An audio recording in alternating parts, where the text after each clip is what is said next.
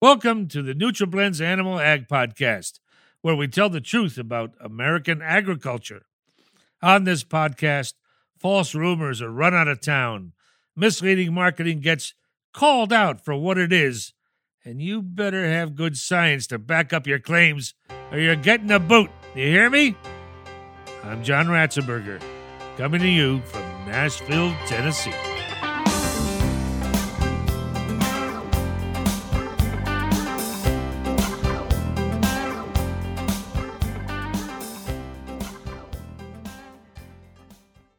Today's consumer is more interested than ever in the way their food is produced. As a part of this, consumer concerns exist regarding the use of chemicals to control infective disease within livestock systems. Yet, as the global human population increases, livestock productivity must be improved in order to fulfill consumer demand. The economic benefits of deworming to the cattle industry are clear. It is the number one animal health tool available to beef producers to improve profitability of the beef enterprise. However, it is also important to assess the environmental impact of deworming and what the world might look like if dewormers were removed from beef production systems. Dr. Grant Crawford earned his doctorate in animal science with an emphasis in ruminant nutrition from the University of Nebraska. Prior to joining Merck Animal Health, Dr. Crawford worked as a beef cattle nutritionist for a feed company and worked in beef cattle extension and research at the University of Minnesota. Welcome, Dr. Grant Crawford. Thanks a lot, John. I'm glad to be here. Here's a question for you. Why is deworming important for cattle producers? Well, parasites, or in this case worms, live on grass, and they're present in most pastures that cattle graze. Therefore, whenever cattle graze, they're at the risk of consuming worms. And once they do consume those worms rob nutrients from cattle. And this has many negative effects on cattle production, as you might imagine. Worm infections cause reductions in weight gain, milk production, reproduction, and increased sickness and death in cattle. And rolled up into one, when we put all these negative factors together, this reduces the profitability of the cattle enterprise. And it doesn't matter if it's a cow-calf, stocker, feedlot, or dairy enterprise, worms are going to have a negative effect on the bottom line. With the current pressure on use of chemical compounds in animal agriculture, what would be the implications of removing dewormers from beef production? And John, there was an interesting study conducted a few years ago by Dr. Jude Capper.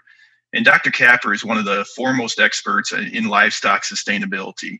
And what Dr. Capper did is she looked at the environmental and economic effects of withdrawing Safeguard dewormer from the U.S. beef production system. And in Dr. Capper's analysis, she found the Safeguard increased weaning weights in calves by 46 pounds per calf and pregnancy rates in beef cows by 10%. So putting some economics to this for the cow-calf producer, based on current markets, this means their calves would be worth an extra $45 per head, and they would ultimately be selling 10% more calves because of that increase in pregnancy rate. So that extra 10% of calves, those extra 10% calves, would add another $90 per head to the bottom line. But what about the environmental implications? And that's really what Dr. Capper's study focused on. And just in general, when we think about the positive environmental impact of animal health technologies, that's a really important story that we don't tell enough. The use of animal health technologies allow cattle producers to produce more meat and milk per animal and do it at a lower cost. By producing more meat or milk per animal, the environmental impact of the entire cattle production system is reduced. And in Dr. Capper's analysis, she estimated that removing Safeguard dewormer from U.S. beef production would result in a 13% increase in greenhouse gases, 7% increase in fossil fuel use, and a 15% increase in water use to produce the same amount of beef as would otherwise be produced with the use of Safeguard dewormer. Hey, wouldn't it also require more animals to meet beef demand? Yeah, absolutely.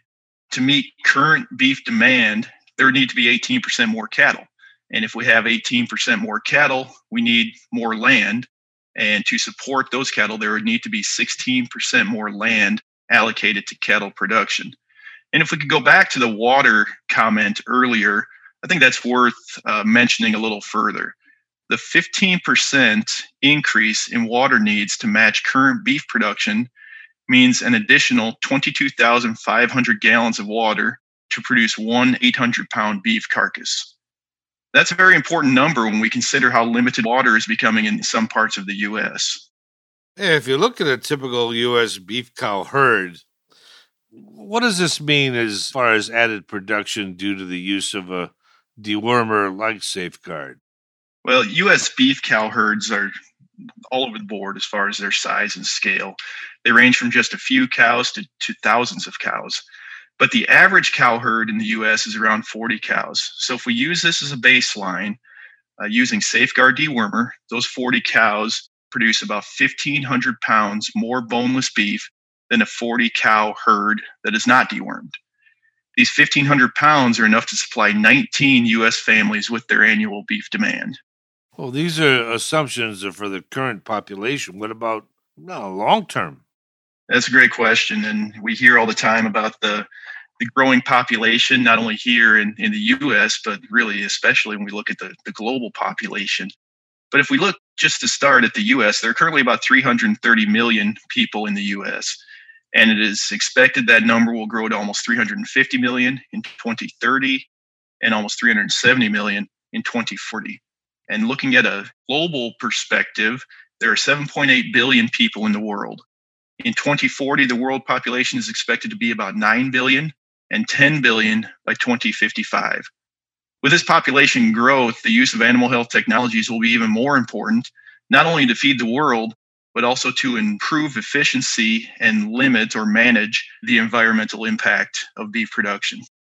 Today's consumer is very interested in the way their food's produced. They are also more environmentally aware than ever. So the use of dewormers in cattle not only benefits the cattle producers through increased production, but it also benefits consumers through lower beef prices and helps the environment through decreased water use and decreased greenhouse gas production per pound of beef produced.